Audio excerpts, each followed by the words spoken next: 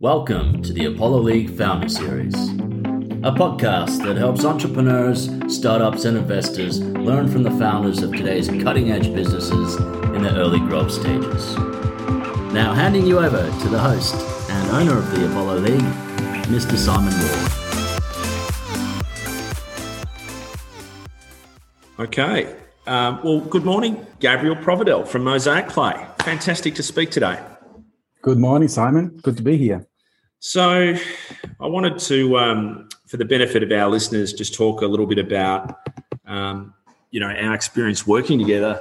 So Mosaic Play is currently listed on Apollo League and has been one of our recent success stories, and it's often really useful for people in the ecosystem around scale-up companies and also around talent. People that are looking to get involved with emerging businesses. And when I say emerging, I mean businesses that are at $1 million revenue or on their way to it through locked-in contracts or agreements and now experiencing sort of rapid growth. What's the experience like and how I guess, they face challenges in growing their business. And so I'd like to explore that with you as in real time today as someone that's sort of been working through those challenges and I guess working with us to see if we can help solve some of them. So just to kick us off, Gabriel, why don't you tell us a bit about Mosaic Play? Because it's an interesting website that you've got. Mosaic Play is almost so creative when you look at it as an outsider. It takes a while to really understand what problem you're solving and how that works. So tell us a bit about, the business and your story, what led you to identify the problem and what the problem is. Excellent. Yes, I'm Gabriel and I'm the founder and CEO of Mosaic Play. And we are a student marketplace for the creative industries. So basically we connect students to the best creative colleges and universities from across the globe. So any college and university that offers degrees in the areas of artificial intelligence, design, animation, photography, fashion, anything related to creative and technology, really. So all that cool stuff and range of courses out there. And we identified a couple of challenges for across three players, really. One was from a student's perspective. It's not that easy for students to find the right course for them to be able to study overseas, especially. And what we do for students is that we help them choose the course, the university, help them through the admissions process, help them with their portfolios, their visas, and we do all of that for free because we get funded by the colleges. And with the colleges, we help them reach and market a wide range of right students for the colleges across different nationalities. And we only get paid from the colleges once the student has successfully enrolled. And there's a third player that we're also trying to resolve a problem, which are the agents, other study agents. We provide them with an inventory of quality courses, our CRM system, and our marketing tools. So they in turn can also recruit students to these colleges that we have contractual agreements with. And in return, they get 100% of the fee, of the commission fee for a subscription fee. But at the end of the day, what we do is that we're creating an ecosystem that enables future students in the creative industries to thrive and actively participate in this growing creative economy.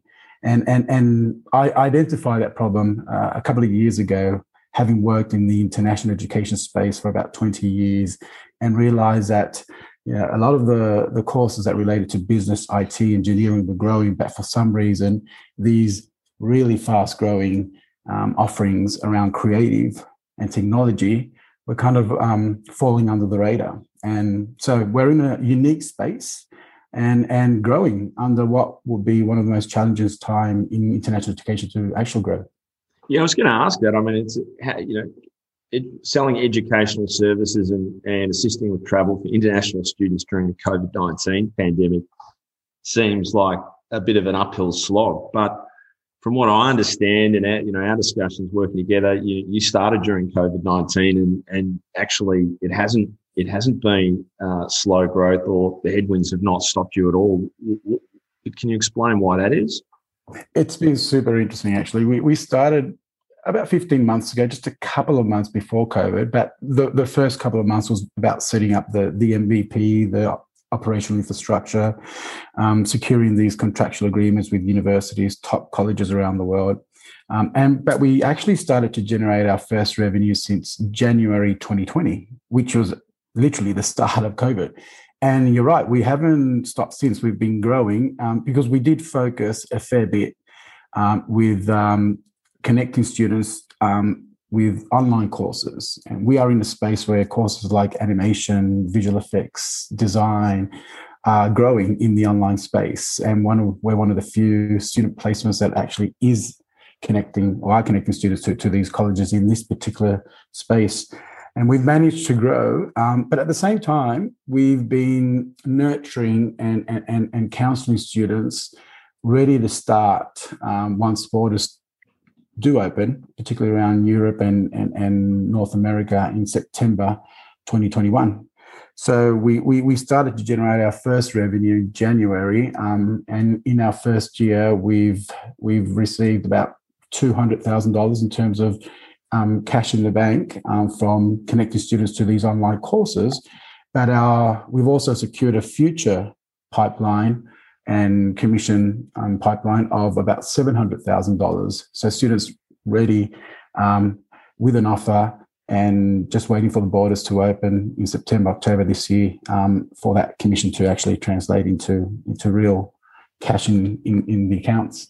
And that's fantastic. How do you get the students, I guess just trying to give people that might be on the other side of the fence here who are interested in what I call scale-up companies. So these are businesses that are, not just revenue positive, but now experiencing, if you look at your first year, kicking off 200,000 in cash at bank sales, but you've effectively locked in, revenue of 700. So that's a 350x, inside 12-month upgrade. Is that trajectory, what's driving that? How scalable is it? And what's the model? How does it allow you to get big quickly, in your business? Is this due to your sort of affiliate networks? How as a business person, have you cracked this nut of how to get a business big quickly?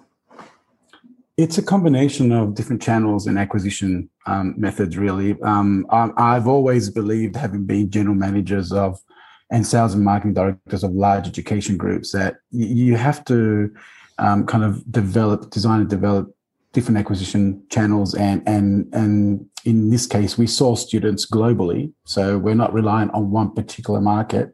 We can source a Malaysian student that goes to France, and we send them to a whole range of destinations. So on one end, we have a wide range of source markets where we can tap into and getting the right students to a wide range of destination markets. But in terms of acquisitions and business model, we have gone down the path of affiliates. So there are a whole bunch of communities out there in the creative space, gamers, portals that have loyal followers and passionate creatives that would like to upskill or study a degree. And we have that inventory, and we help affiliates and communities monetize their community. So we with this model, we've embedded our form within their community, and on a daily basis, we get leads from these many affiliates that we have across the globe, and we intend to have hundreds of these affiliates. So that's worked really well for us. We also do virtual expos. So, you physically can't go and do an exhibition or creative expo fair in any region across the world right now, but technology allows us to do as many of these in as many continents as we are able to stay awake and get over the time zone and challenge, which is why I have people across different regions. So these virtual expos have been an incredible way for us to be able to attract a good demand of interested students and bring in a whole range of colleges and connect them so they can actually interact, and then we do a follow-up. And we've done a fair bit of paid advertising, so digital marketing channels where we develop videos and assets using a fair bit of the content from the schools. Is the best way to promote these colleges is actually through the work of students, and we use that content to generate great demand out there. And digital marketing is the right way for us to do this right now, as opposed to your traditional marketing. So how many schools are you talking about, a sense of building the network on the demand side from these affiliates, which I understand to be basically student placement agencies that just don't have the know-how to determine whether or not a candidate is any good creatively. I know I would have no idea. But also like you talk about like the best schools, the best creative schools. So, like who are some of them, and, how many have you got, I guess, what's the sense of, the demand and supply side at the moment? So the last 15 months, we've been fairly busy signing up schools, and we actually kind of had to stop a bit because it wasn't so much about the inventory anymore. It was about then putting together the infrastructure to deal with the pipeline. But we've got about 110 contractual agreements with amazing colleges in Canada, in US, in Germany, France, Spain, Italy, Malaysia, Australia, New Zealand. And that gives us about 2,000 courses, really, which is a great starting point. All of these courses, as we said at the beginning, in the creative tech space. So it's about 110 contractual agreements, and we are talking, there's a ranking out there which ranks the best digital media colleges in the world in the space of games, animation, and visual effects. And we work with the top 50 best ranked schools in the world. And many of them we have exclusive contractual arrangements with. So they would only work with us as a student placement agencies.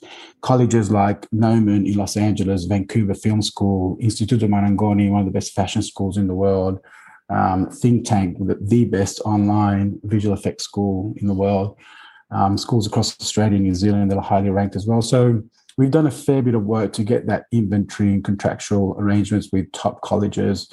Our challenge now will be to expand that portfolio and add in colleges that are also reputable and good, but that perhaps are not as strict in terms of portfolio requirements. But it's been quite interesting to get these colleges on board and these arrangements with affiliates and get us going for what has been effectively a tough time for international education in general. Yeah, absolutely. Okay, so rewind to when we first started, chatting and how we, I guess how we got talking about potentially partnering with you and helping you. So we met through a mutual acquaintance, Salvador Klein, who he's our sort of guardian angel, for want of a better word, at Apollo at the moment. He's our best referral source, and he only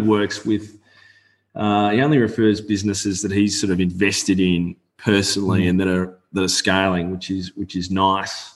It's good to know when you take on a job that you're working with a business that has someone in it that you trust. And in terms of like where you're at, you'd already gone through some seed fundraising with Salvador and Rob and some of the other guys that you had involved. So, when we started talking, where were the gaps in the business? Let's just start with people and skills. What was it that that you were hoping to get out of this sort of search process? Yeah, so as you said, we've just finished off our seed funding process, and we were growing, or we are growing, and then we decided to start our Series A funding process as well. But equally, or more importantly, we wanted to then start bringing in leadership and talent to our organization and professionalizing it, getting away from that startup mode and being a real scale up. And one of the first things we needed to do was to finalize our director board member roles. So I learned earlier on in this process, having already worked with Salvador, Salvador is a great example where he was our first investor and currently a board member. So in my view, if we have a couple of roles like that, people that have the experience, the capacity to bring in great value to this scale up, and at the same time have skin in the game and invest, that will be a win-win for us.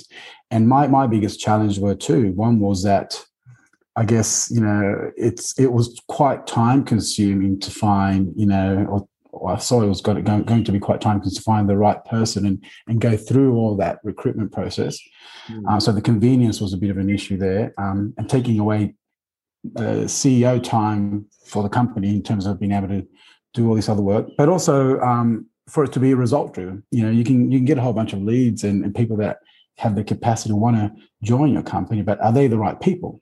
So the gaps there was that we needed to complete and fill out our board director roles, and at the same time our advisory board. And so yeah, when Salvador introduced me to you guys, we thought we completely understood the model.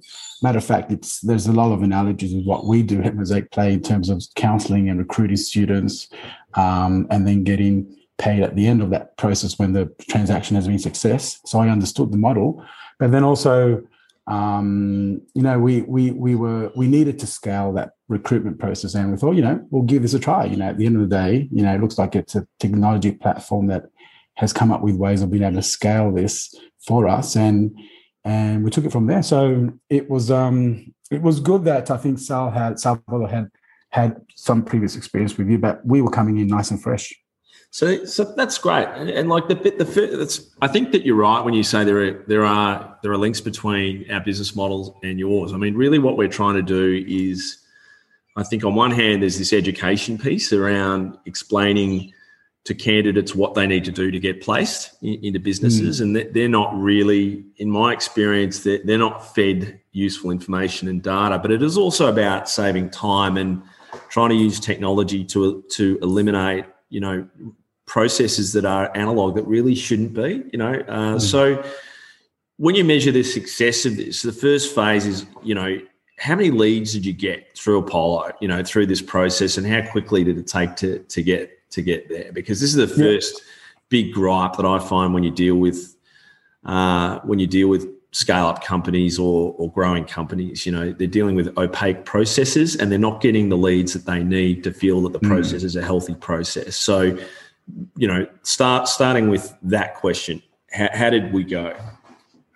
Well, that's one of the most important things, right? You can get 1,000 leads, but if they're not quality leads, we're wasting everyone's time. So I remember getting a call after like 2 or 3 days. There was initially 190 leads came through, but I think after the first week, we had about 300 leads. And these were, I got the list of people of those leads. So, and we had LinkedIn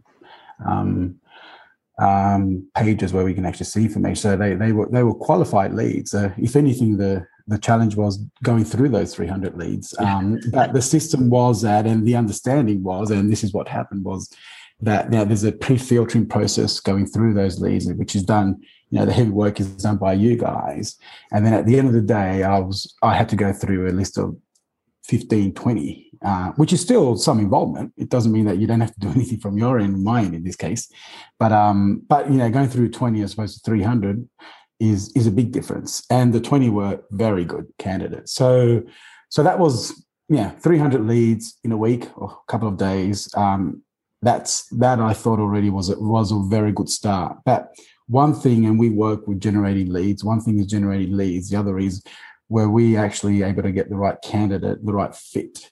So the second process was around besides the pre-filtering, was the fact that Apollo was able to have that conversation with them and explain to them verbally what we were all about, and getting a good understanding if, despite the fact that they might be great candidates, was it a right fit for Mosaic in this particular case, which is an important point, because you can get leads, but they might not be the right fit for us. You know what's interesting, Gabriel?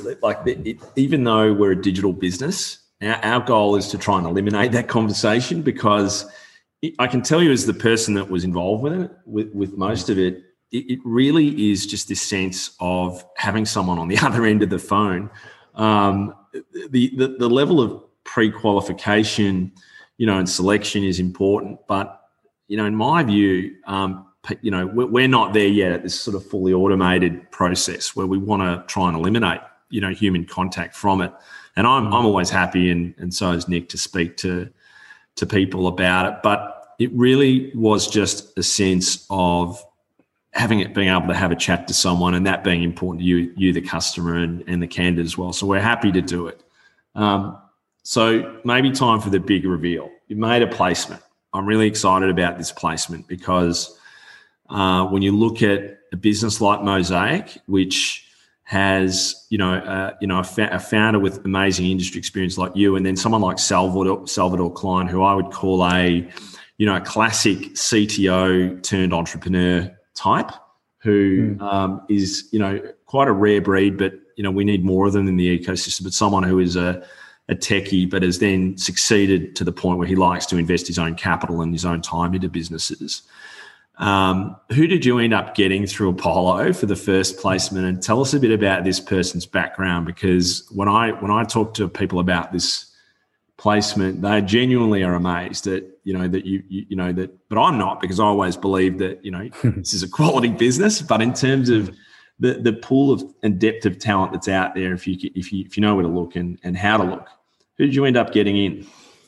Yeah, and this process, I was trying to think back. I think it took us about 2 weeks, the whole from the beginning, from that list of leads to actually hiring, giving it an offer and hiring this first candidate. So we got on our board right now Andrew Stoner, who is an ex-Deputy Premier of New South Wales and currently the chairman of one of the largest education groups in the world, worldwide.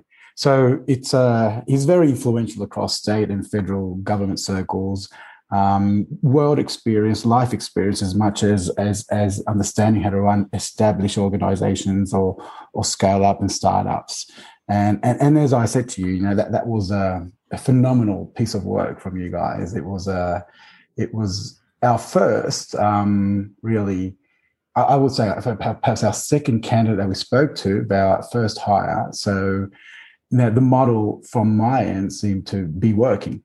Again, I didn't have to go through 300 leads to then have that first conversation with Andrew, which was actually quite relatively informal, and really just get to know that was he genuinely interested in what we were doing, and then for him to see how can he contribute with his world experience across different sectors and government to elevate the story that we're doing, not only in Australia, but across different countries. So that was a great win and a great way to start the relationship between Mosaic and Apollo. So how do you, thank you for that. We were pretty chuffed, because I can tell you to have to, I asked Andrew, who was such a pleasure to deal with. And as you say, it was very easy from start to finish, dealing with him.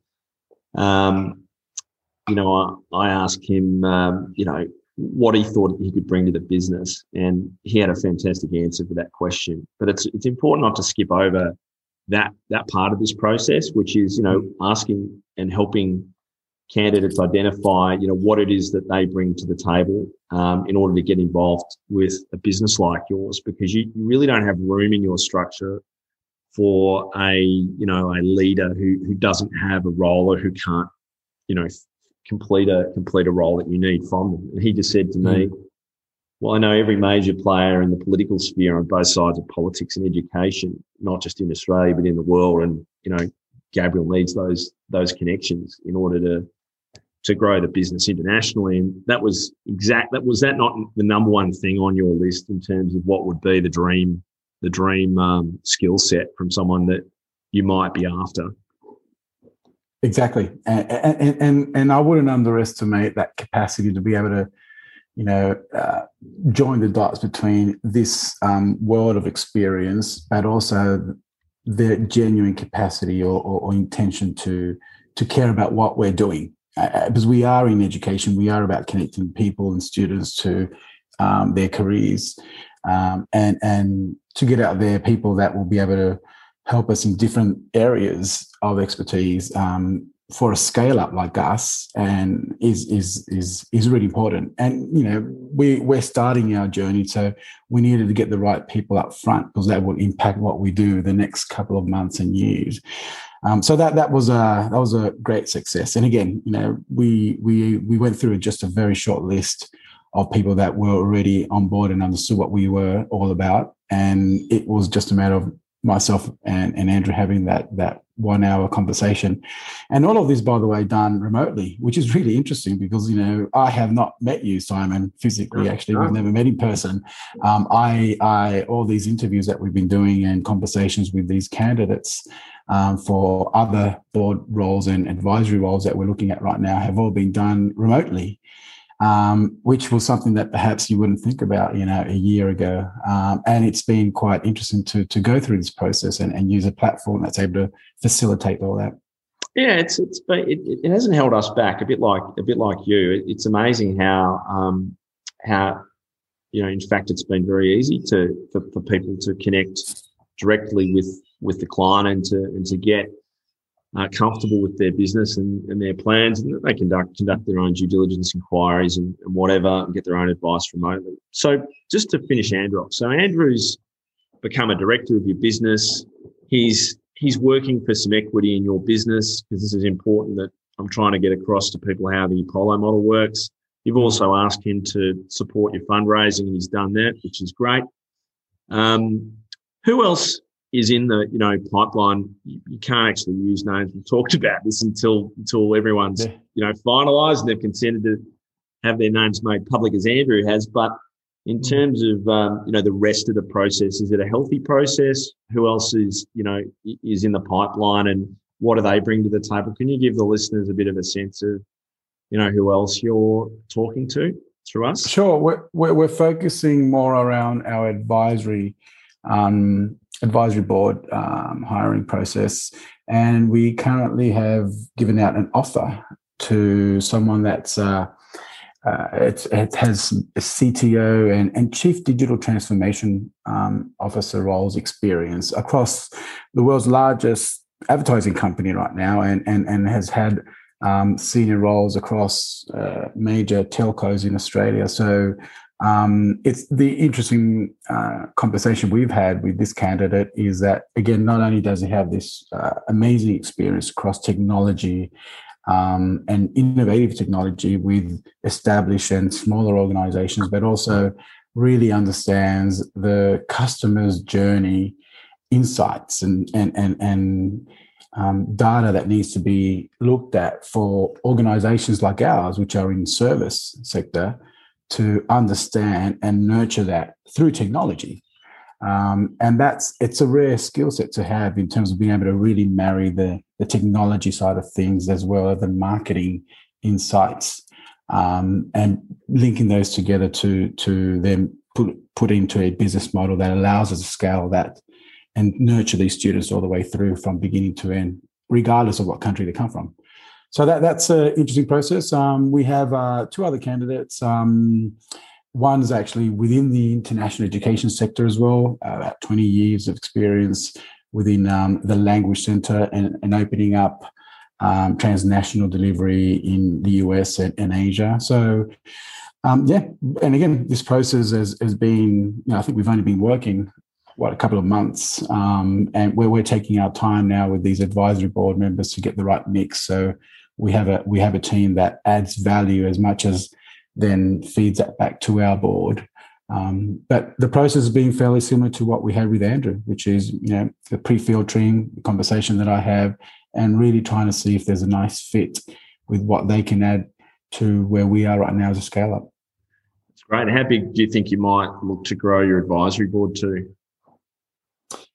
We had a discussion about this actually at the board meeting yesterday, our first board meeting yesterday, and we agreed that anywhere between 6 to 8 would make sense for where we are right now. So we're kind of halfway there, and this is a new experience for me. So it's the conversation that I've actually had with you, Simon, from Apollo. It actually hasn't been just about providing the leads and providing the nurturing process for this recruitment process, but it's been also the advice, to some extent, a bit of mentoring around, how should we structure that advisory board team for it to add value to the company and not for it to be a distraction for me, managing a group of 6 to 8, having an advisory board chair that manages that governance. So those side conversation around the recruitment process for these board and advisory board members has been actually quite valuable, which might not have been as explicit when we first had the conversation in terms of what your deliverables will be, but our online and offline conversations around the support and guidance on how to take this forward for someone that's relatively new with all this process has been quite valuable. That's a lovely compliment. Thanks for saying that. And I guess we're close to wrapping this up now. In terms of your experience with Apollo and I guess the spirit of our platform, which is connecting leaders to growing companies, but encouraging them to become shareholders and become stakeholders in the success of the business. Would you recommend it to third parties that mightn't have considered using it? And in terms of the model, what did you invest up front in it to get all of this value? We haven't actually asked that question. It's kind of the important one. Well, it was. It's free to sign up and start the process. And of course, it's like our model. It's based on success fee at the end of the transaction and at the end of the hire. So that's worked for us. And from our end, if I would recommend it, I definitely would, especially for scale-ups. I don't know what your experience is or how much you work with perhaps other larger organizations, except in terms of recruitment. But for scale-ups, it makes sense because, you're at a stage of the company that you've got to spend so much time in the company and working with your team, hiring management, setting up the operation infrastructure, business development, marketing, etc. And the recruitment of, leadership at a board level, at advisory board, or even management is a critical one. Thank you for listening to another episode of the Apollo League Founder Series. Be sure to tune in for our next interview with another founder of a new and exciting business. And until then, never stop learning.